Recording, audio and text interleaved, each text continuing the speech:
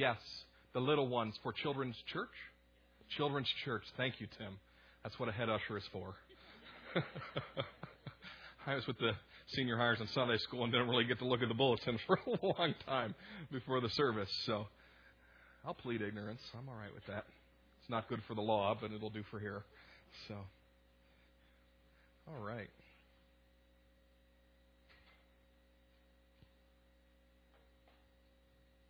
Well, last week we had a very different service, Amen. If you remember. Amen, yeah. Yeah, it was a different service. It was special. It was sweet. It was different than what we normally do. And at one point, the Lord caused us to just wait in the Spirit and listen. And what I can tell you that's so special about the presence of the Spirit here last Sunday, which is so neat, is that same Spirit fell at our youth meeting that Sunday night, right after that. And so you can ask any youth who was here last Sunday night for their first Sunday night meeting that the Holy Spirit was poured out in that place. And special, too, because just a few nights later among the young adults on Thursday night, the Spirit fell again. And the Lord is speaking. The Lord is moving. The Spirit of God is sweeping over people. And in real time, God is attempting to do something in our midst. And sometimes it's good to stop and say, God, what is it that you're doing? I mean, I think it's our tendency in this oversaturated, media-filled, quick-paced society that when a service like last week happened, in a week like last week happened, we can just go, that was neat. Thanks, God. Appreciate it. That was special. Got to go back to work on Monday. You know? We can just sort of look at the experience of God trying to speak in our midst and just go, thank you, God. That was a neat service. The football games are on later. Appreciate it. But we have the other option, which is to ask the question, God, what are you trying to say? Lord, what are you trying to do? Holy Spirit, what are you trying to cause among us? Rather than say, oh, that was nice, that was sweet. In essence, when the Spirit of God begins to move, we should be saying, here I am, Lord, what do you have to say? And it begs the question, why does God speak in the first place? Why is it pertinent that the people of God listen? What's really happening when people begin to hear from the Lord? When people begin to be miraculously healed? When people begin to speak in all kinds of tongues? When prophecy comes forth? When people are prompted to step out in faith? What does it mean when the Spirit of God becomes palpable in the midst of a congregation? In essence, when God's Spirit speaks, the question we want to ask today is, what should that trigger in us? What are we to do when the Spirit of God begins to move?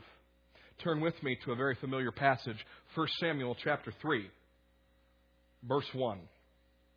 You've probably heard this preached before by someone somewhere. It might have even been me because I've preached this passage, but there's a different context today. As you're turning, I'll give you a little bit of context. The Ark of the Covenant was at Shiloh. You said, well, I know what the Ark of the Covenant is. What is Shiloh?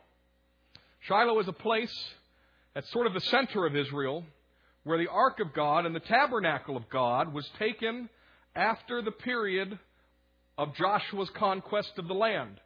So, the Hebrew children have come out of Egypt. They've spent their 40 years in the desert. They begin to conquer the land under their leader Joshua. And the Ark of God and the Tabernacle of God, the movable temple, if you will, are placed at Shiloh. Why at Shiloh? Well, Shiloh is sort of centrally located, sort of in the middle of Israel, all right? And that was the place at which the Ark was placed, that Holy of Holies area that we talk of so often. It was at Shiloh for a time during a period that we call the period of the Judges. Now you say, what's the period of the Judges? The period of the Judges is a time after the conquest of the land that Israel is very split out. You all hear, well, there's 12 tribes in Israel. They were living like it. There was really no united kingdom. They really had not driven out everybody from the land. They were interspersed with many different cultures, many different peoples there in the land of Canaan that was to become what we know as Israel. And in fact, we even have archaeological evidence that even though there was a tabernacle to Yahweh or Jehovah God at Shiloh, that some of the other tribes had taken it unto themselves to sort of build their own little temple in their land, in their portion of the inheritance. Because the temple of God, or the tabernacle of God during the time of the judges, is at Shiloh, which is in the territory of the tribe of Ephraim. Okay? So interestingly enough, we know that the temple eventually is built in Jerusalem in the territory of the tribe of Judah. But for now, the Ark of God is there. Let's begin to read here and see if we can find out what we should be doing when God begins to speak. We're going to take this verse by verse this morning. It first says in chapter 3 of 1 Samuel, "The boy Samuel ministered before the Lord under Eli." Now, how many of you know the origin of Samuel? Raise your hand if you know the origin of Samuel. Samuel had a mother whose name was Hannah, and Hannah was barren. Hannah would go up to Shiloh with her husband Elkanah, and every year she would pray before the Lord, and they'd offer sacrifices. And one day she was weeping before the Lord and didn't even have words to speak, so she was sort of doing this.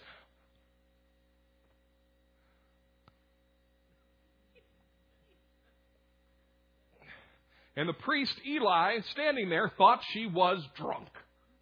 And he said, "Woman, get rid of your wine and get out of here, you know." And eventually she said, I'm not drunk. I am heart-stricken. I can't have children. And he said, "The Lord answer your prayer. Be blessed." And the Lord did answer her prayer, and she had a first son and named him Samuel, which literally means heard of God. God heard me. And she says, "You know what? God has given this son to me." She does something so spectacular, so wonderful, that you'd go, "Wow, I can't believe she did this." She said, "God, you have been so good to me to give me this son. I'm giving him back to you." And when the boy was weaned, she took him to the tabernacle where Eli the priest was serving with his two sons and said, "Eli, he is God's. He works here now."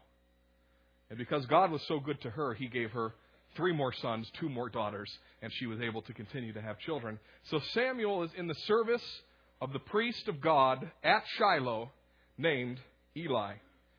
We get a very interesting note in part 2 of verse 1. It said, "In those days the word of the Lord was rare. There were not many visions." That's a stinky day. You don't want to have a day when the word of the Lord is rare and there's not many visions. You want the word of the Lord to be there all the time. And you want some visions, right? You want God to show you some stuff. Well, that was not taking place here. Israel was not at a great point in their history when this book is written and when this particular thing is taking place. The period of the Judges was not a great time. How many of you have ever really gone from Judges chapter 1 all the way to the end and read Judges? Did you just have an icky feeling when it was over? Did you just go, yuck? Because during that time, Israel sort of takes one step forward when it comes to serving God and doing what he called them to do, and then they take 2 giant steps backwards. They really weren't getting it right.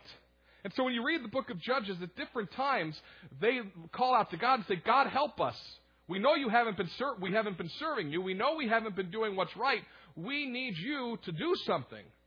And at that point, God would raise up a judge. He'd raise up a leader for the nation. People like Deborah and Gideon and Jephthah, Barak, people who would go out and help the Israelites get back to God and be released from oppression. Really what's taking place here is that Israel is at a down point in the bell curve of their existence. If you think about Israel on the bell curve, let's start right here with Abraham. And the Israelites move into Egypt, and things are negative, but there's some rising action there because they're calling out to the Lord. And all of a sudden, Moses comes. And the things begin to happen, those plagues, and the deliverance of God begins to be poured out. And all of a sudden, the Exodus, the seminal point of Jewish history, they are set free by a God who loves them. Then they get into the desert and they are getting the law. The climax is there. The Exodus and the law given by God, a covenant with God. And then, 40 years in the desert. And it goes back down like this. And the people rebel. And God kills some of them. And then pulls them back and says, "You're mine again." And the people rebel. And God kills some of them. And then they come back to the Lord. And over again they rebel. And over again God says, "We're going to purge the evil, but then you're going to come back to me. I'm going to redeem you." And then the period of the conquest in Canaan, you go back up, and Joshua comes after Moses. And they begin to take the land that God had promised to Abraham some 500 years earlier. They're taking the land that God had said it will be your inheritance, Abraham, for you and your children. And then Joshua dies, and guess what doesn't happen? They don't keep following God, and they don't take all the land. They allow the Canaanites to continue to live among them, to influence them. In the book of Judges, you're going back down the bell curve. In fact, we're at a period in Jewish history, as the book of 1 Samuel opens, where you just go, what's going to happen to these people? If you're really reading the Bible literarily, not going, well, I know all the answers already. If you're really reading the Bible, you go, ooh, this is a low point. And the author of 1 Samuel wants us to know it's a low point. The Word of God was rare. Visions were rare. Because really, the nation of Israel had become selective Yahwists. They were only serving Jehovah God when they were desperate or when things were good. But over and over again, through time, they would get rid of Yahweh God, the only true God, and they would go to the Baals and the Asherah poles, and they would begin to worship the fertility gods of the Canaanites. Over and over again, they said, Yahweh God, thanks but no thanks. We're going to move over here. And then when things got bad, Yahweh God, help us! They were selective Yahwists. They would come back to the Lord when they needed Him, when they were desperate. Domestically, they were weak. They were separated. They hadn't really accomplished the full conquest of the land. So spiritually, it's a barren time. Domestically, it's not a good time. Things are not good. But Samuel is ministering before the Lord with Eli. The other thing that's hard when you read about this is the nature of Eli. Let's move on to verse 2. One night, Eli, whose eyes were becoming so weak that he could barely see, was lying down in his usual place. Eli, the priest of the Lord, has two sons, Hophni and Phinehas. They were bad dudes. Hophni and Phinehas did two things that they really shouldn't have been doing if you're a minister of the Lord. Number one, instead of allowing the fat to be completely rendered off of the sacrifices before they would take any of the sacrifices for their inheritance as priests, they would take the select portions that they wanted. In essence, they were stealing the sacrifices that people were bringing to God and eating them. They were thinking with their stomachs, and they were serving with their stomachs. And they were doing something that was horrifying in the eyes of God, that people would bring their offerings before the Lord, and even though God had said, you can have some of that, that's your inheritance as Levites, they were taking what was not theirs. Second, they were also sexually immoral men. They were engaging in temple prostitution, something that was rampant in the ancient world but had no place in the religion of Yahweh. There's no such thing as temple prostitutes in the religion of Yahweh, yet Hophni and Phinehas had temple prostitutes. Bad dudes. And it says in chapter 2 that Eli confronted his sons and said, you should stop this. Who's going to intercede for you? If a man sins against a man, you can intercede to God. But if a man sins against God, who's going to intercede for you folks? He confronts his sons, and guess what? His sons don't stop doing what they're doing. And Eli doesn't, and apparently Eli stops confronting them. He just said, well, I did my duty. I told him it was wrong. I'm out. They can continue to serve. Interestingly enough, the Bible says, one night, Eli, whose eyes were becoming so weak that he could barely see. That seems to be a superfluous detail, does it not?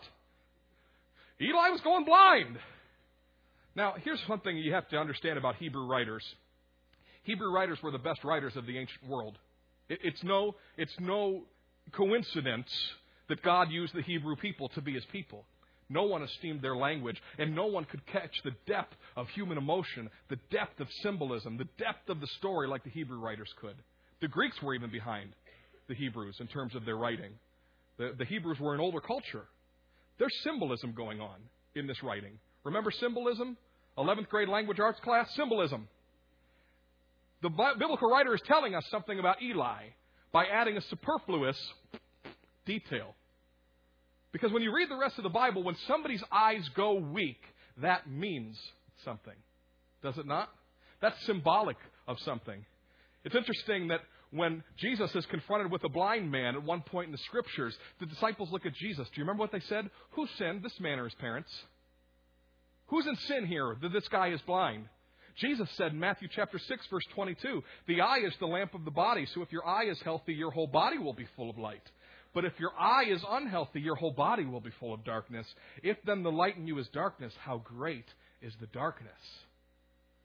The biblical writer is telling us that Eli's life was becoming dark. His sons were operating in a way that was repugnant to the Lord, and he had not stopped it. He didn't stop it. His spiritual sensitivity was going blind. There's a symbolism here that the Hebrew writer, when we get a superfluous detail, you should be thinking, why did they tell me that? That's why they told you that. Remember when Isaac goes blind, what happens? He's made a fool of by his son Jacob, is he not? Blindness in this type of literature is trying to convey to us that the spiritual sensitivity, the sharpness, is gone out of the person.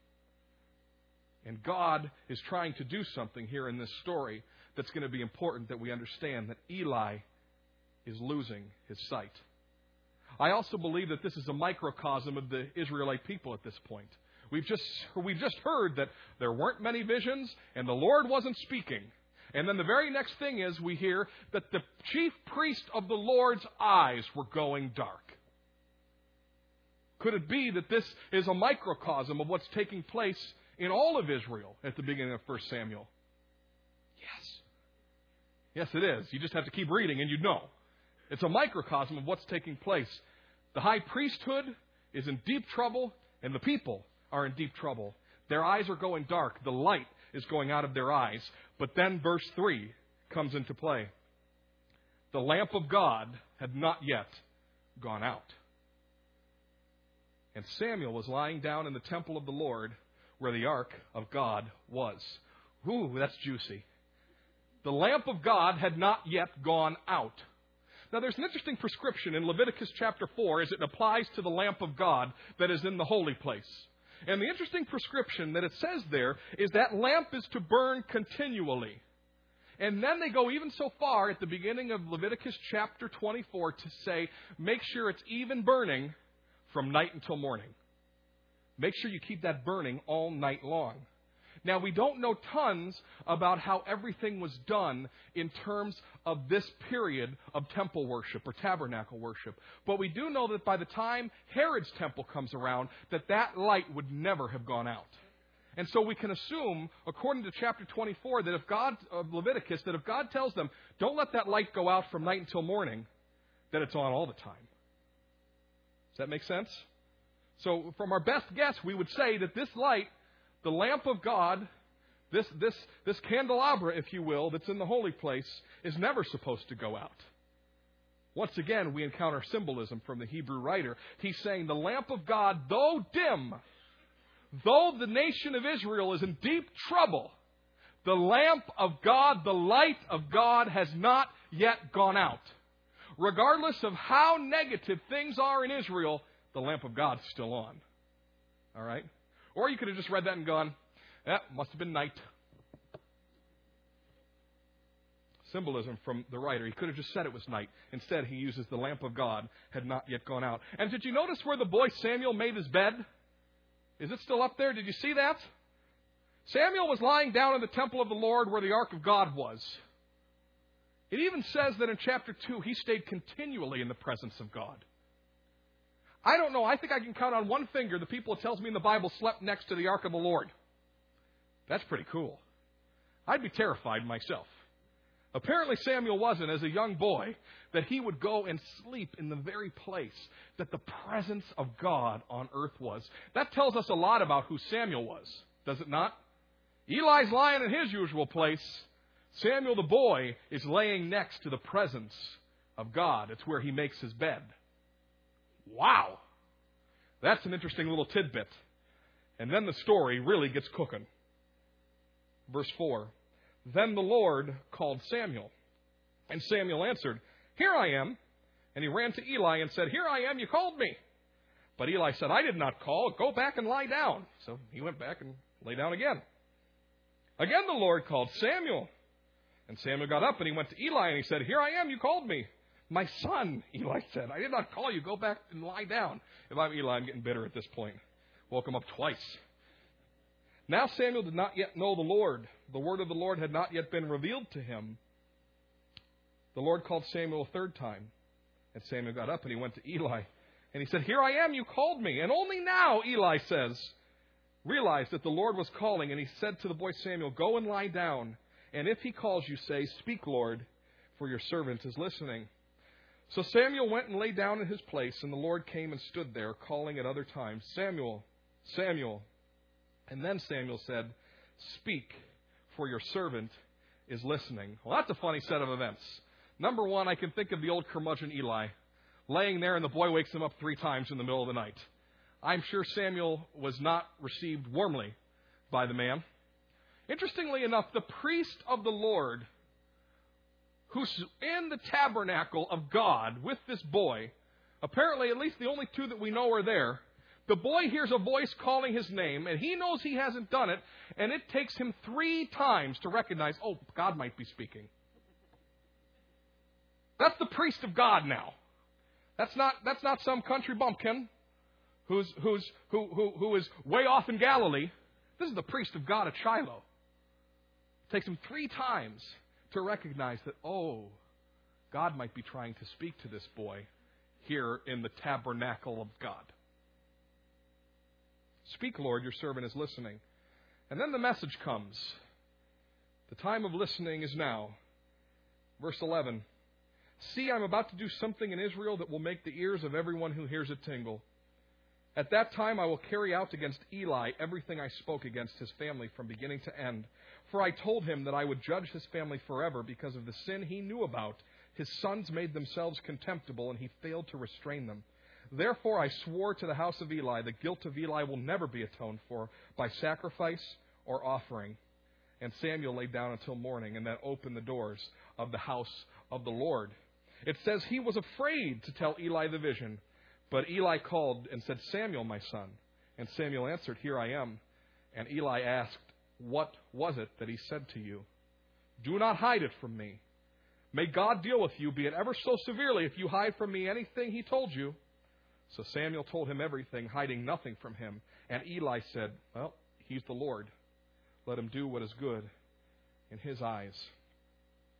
God spoke something to Samuel, and it was to inform him that the spiritual status quo was not acceptable. That was taking place in the very tabernacle of God wasn't good enough. It wasn't acceptable. The place where Eli and his sons were at was not the place that God had for them. And the place that Israel was at in following Eli and his sons were not the place that God had for them. God speaks when the status quo among his people is unacceptable. I'm trying to think of times in the Bible where God used small talk. You know, how's the weather? How you doing? What's up? Never. God speaks to his people when the spiritual status quo of those people is unacceptable. Not to say that people are always in sin. Not to say that they're always going to hell in a handbasket. But God speaks when he wants men and women to move. And when he's about to do something to change the status quo. You might think, well, Matt, that's a terrible message. You've been saying from the beginning that God's beginning to speak among us here at Victory Life. Are you telling us that we're going the way of Eli and his sons? No. No, I don't think anything like that is going on here. But before we get to what's really going on here, because I think there's a deeper meaning behind what God is saying, think of what Samuel just went through for a moment. Put yourself in Samuel's shoes. Number one, it says before that God spoke to him, he really didn't know the Lord. He just stayed in the presence of the Lord. And then one night, God stands before him. And he doesn't say, Samuel, my son, I love you. You are my chosen servant. I just appreciate who you are. The fact that you sleep by the ark, that's pretty cool. You are a neat kid. And I have great plans for you. I would have liked that message had I been Samuel. That's not what he says. He says, Samuel, you know the guy who's been raising you? I'm going to wipe him and his family off the face of the earth. That's how we're going to start our relationship. Think about that. And then Samuel goes and lies down. I don't think Samuel slept that night. No. Seriously, when God speaks, He often speaks the very thing that we don't want to hear, doesn't He? The very thing that we're not ready to hear. Do you think Moses really wanted to move from Ur and then Haran? Do you think he wanted to go be a vagabond in a land not his own? Do you really think that was interesting to him? Go to the land of the Canaanites, live in a tent. Go where I show you. Do you really think Moses wanted to leave Midian, where he had wives, and he had a wife, and he had children, and flocks, and he had made a new home? And God says, go back to Egypt, where you're a fugitive, and lead the people out. Oh, cool, God, thanks. Do you really think Mary was excited to go into her town after that night with the angel and go, guess what, I'm pregnant? Mary, you're not married. I know. Do you really think that in John chapter 21, where Jesus predicts Peter's death if he continues to follow him, Peter's going, all right. Thank you, Lord. Thanks for reinstating me. Appreciate it. God often says the very thing that we don't want to hear, doesn't He? But imagine for a moment if Abraham hadn't moved from Haran. Imagine for just a moment if Moses hadn't returned to Egypt. Or if Mary had refused the angel of the Lord. Or if Peter had gone to Jesus and said, thanks, dude, I'm out. None of that happened. And here, the very next morning, probably the thing that Samuel was dreading happens.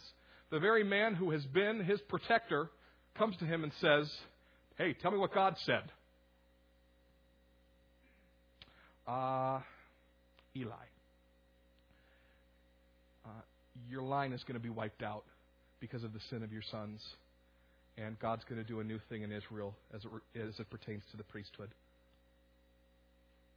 It's a very hard message, is it not? To tell somebody that your line's going to be wiped out, that God is in judgment of you. And that's the first message he ever gets from the Lord. He doesn't get to walk up to somebody and say, hey, be healed. Oh, they're healed. Thank you, God. He doesn't get one of those awesome moments, right? He doesn't get a word for somebody. Tom, the Lord told me to tell you that this is going on in your life. And Tom says, you're so right. Thank you. And Eli's resignation really proves that he knew he was an heir, isn't it? He's the Lord. Let him do what he thinks is best. He knows. And it just shows the spiritual sensitivity of Eli and how it was so dim. If I knew that the Lord was in the tabernacle trying to speak, I would have got out of bed. Be like, dude, can I come with you? Do you mind? I'll hide behind one of these curtains here. There's lots of them. And can I just listen? No, Eli goes back to bed. Hey, just listen for God. I'm going back to sleep. Eli knows he's in trouble. Samuel has to do a very hard thing when he hears the word of the Lord. Here's the neat thing about God. God doesn't speak a word that is really, really harsh and really, really hard, that the status quo is unacceptable, unless He's doing so with hope for the future. God's not going to speak some hard word into your life unless there's hope for a future. Don't come to me and be like, Pastor Matt, the Lord told me that you're in deep trouble. Where's the rest? Right? Where's the rest from the Lord? God's a God of hope. And you say, I don't see the hope here. Eli and his sons had erred. But guess what? Even though Eli and his sons had erred, the whole nation of Israel was in error. And by God saying, I'm going to wipe out this evil priestly line, and I'm going to do something different, He's saying there's hope for Israel in this time. These people had a commission from me, Eli and his sons, and they have blasphemed my name. They're done. But you as Israel, you're not done. I still love you. You have rebelled time and time and time again, but I'm coming back to you now. And you're coming back to me. And here's the hope. Verse 19. And the Lord was with Samuel as he grew up, and he let none of his words fall to the ground. And all Israel, from Dan to Beersheba, recognized that Samuel was attested as a prophet of the Lord. And the Lord continued to appear at Shiloh, visions, speaking. And there he revealed himself to Samuel through his word. And Samuel's word came to all of Israel. God tears down, but He's going to build up something better. He might be tearing down in your life, but He wants to build something that's better. He might be coming into your life to give you that hard word. He wants to build something that's better. And He's building up Samuel to lead the nation of Israel. He's given them someone who slept in the very presence of the Lord. Someone who was interested in doing the right thing by the Lord. Someone who, when he got his first word from the Lord, it was a hard word from the Lord, and he spoke it anyways. Israel got something better. God was doing a preparatory work in Samuel. This doesn't give us the end of the story. God didn't come to Samuel and tell him the rest of his life. God didn't say, Samuel, you will be the man to lead the nation of Israel in repentance. You're going to lead the people back to God. You're going to lead them back to me. You are going to be the leader of Israel. That's not the first message he gets, is it? But one of the messages along the way, he got it. Because in chapter 7 of 1 Samuel, Samuel, the boy who slept near the ark, led Israel back to the Lord. Samuel, the boy who slept near to the ark, subdued the Philistines. Samuel, who slept near the ark, who slept near the presence of the Lord, was the one to raise up David as king through the power of the Lord. And it set in motion the kingdoms of David and Solomon, the high points of the Jewish nation. It was Samuel who did all that. But what's God's first word? A hard word. A tough word. But a word that he had to obey in speaking. How did he get his start? He listened to God and acted upon what he heard, however hard. He listened to God. He acted upon what he heard, however hard. So you say, Matt, I think we've come full circle. I would say, yes, we have. God is trying to speak to us. God is trying to do something among us. He doesn't send His Spirit just so we can have the warm fuzzies and go, wow, that was a nice service. He sends His Spirit because He wants to speak. He wants to give visions. He wants to heal. He wants to save. That's what our God does. What's He doing in our midst? Why is He speaking to some? God is speaking to some of you, and He's speaking to us in the congregation because He's saying wherever we are, our status quo is unacceptable. I didn't say you were in sin. Hear me. You might be, but I didn't say that.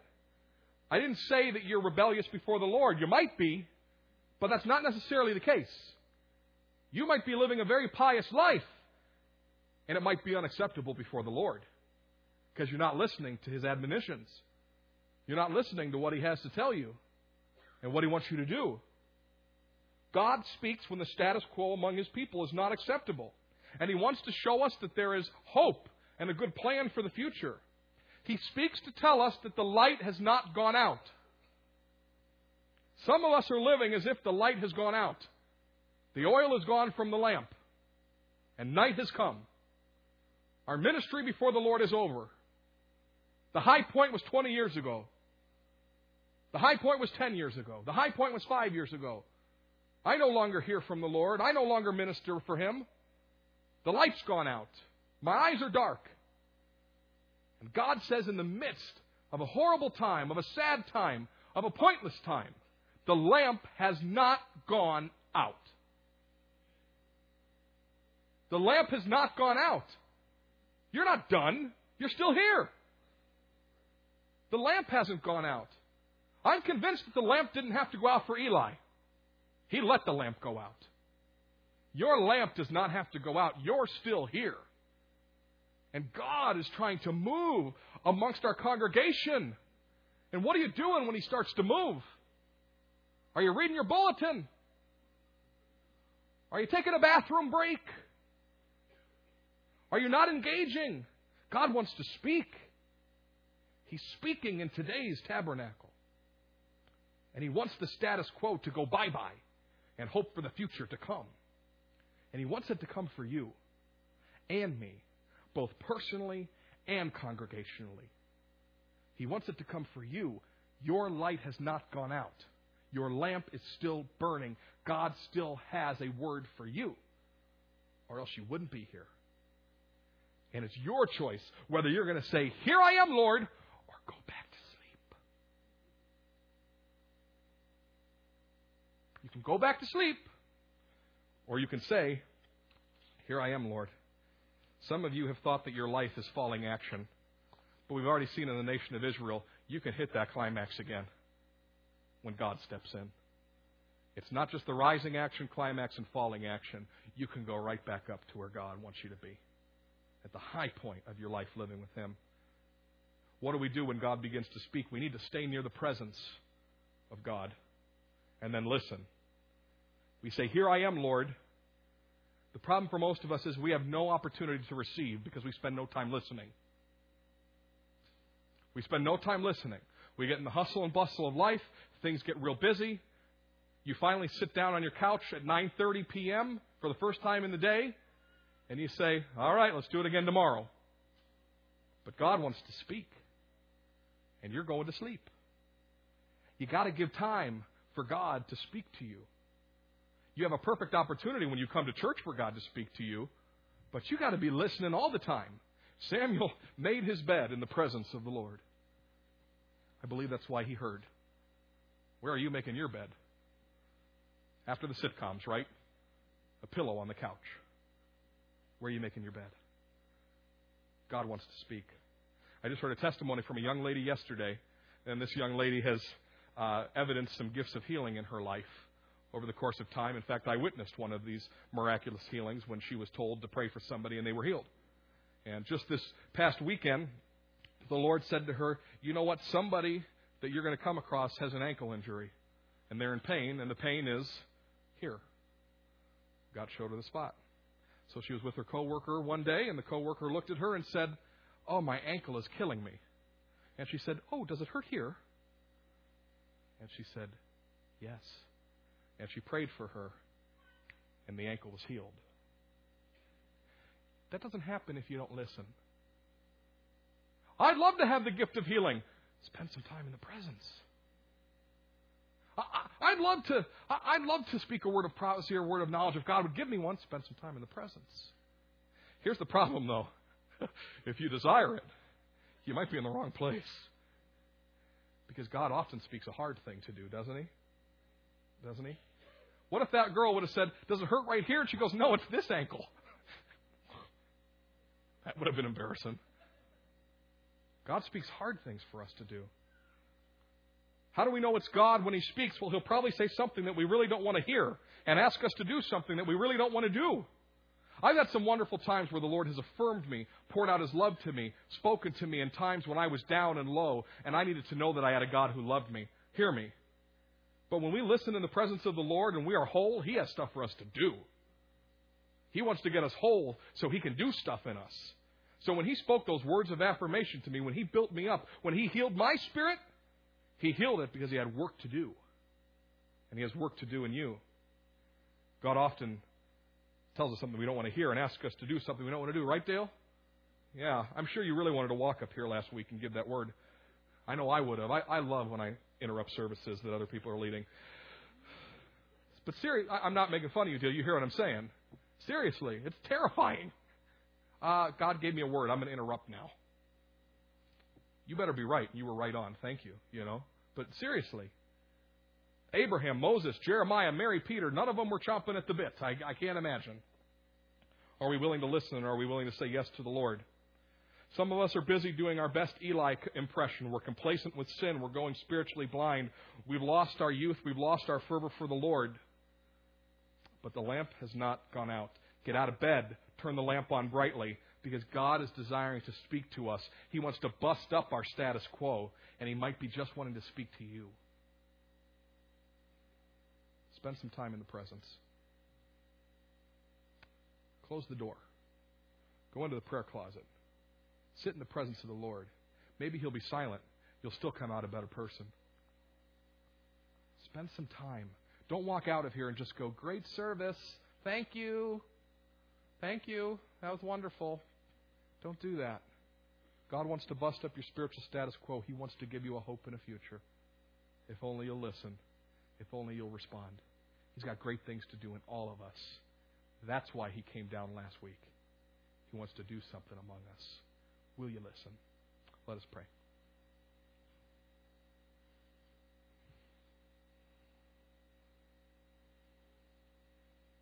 God, we had a time in this place of listening last week. Now, Lord, I pray that we would take the next step. Lord, not just of listening again in this place, but listening, Lord, daily. Spending time in your presence, waiting to hear, Lord, what you would have us do, and then doing it. Lord, I pray that you would make of us mature people. People who don't just go from one direction to another based on one week of preaching or one thing we heard on TV or one article we read. But Lord, may we be mature people who hear directly from you. Ones who spend time in your presence and listen for your voice. So that, Lord, the times that we come together as a congregation and your Spirit moves would only be the icing on the cake. It would only be the celebration of what you're already doing in our lives. Lord, I pray that for every lamp in every home in this congregation, I pray oil. And I pray fire. And Lord, I pray that you would speak. I pray that you would speak. Lord, do something new among us. Do something wonderful among us, however hard. Speak, Lord. Your servants are listening. In Jesus' name, amen. Amen.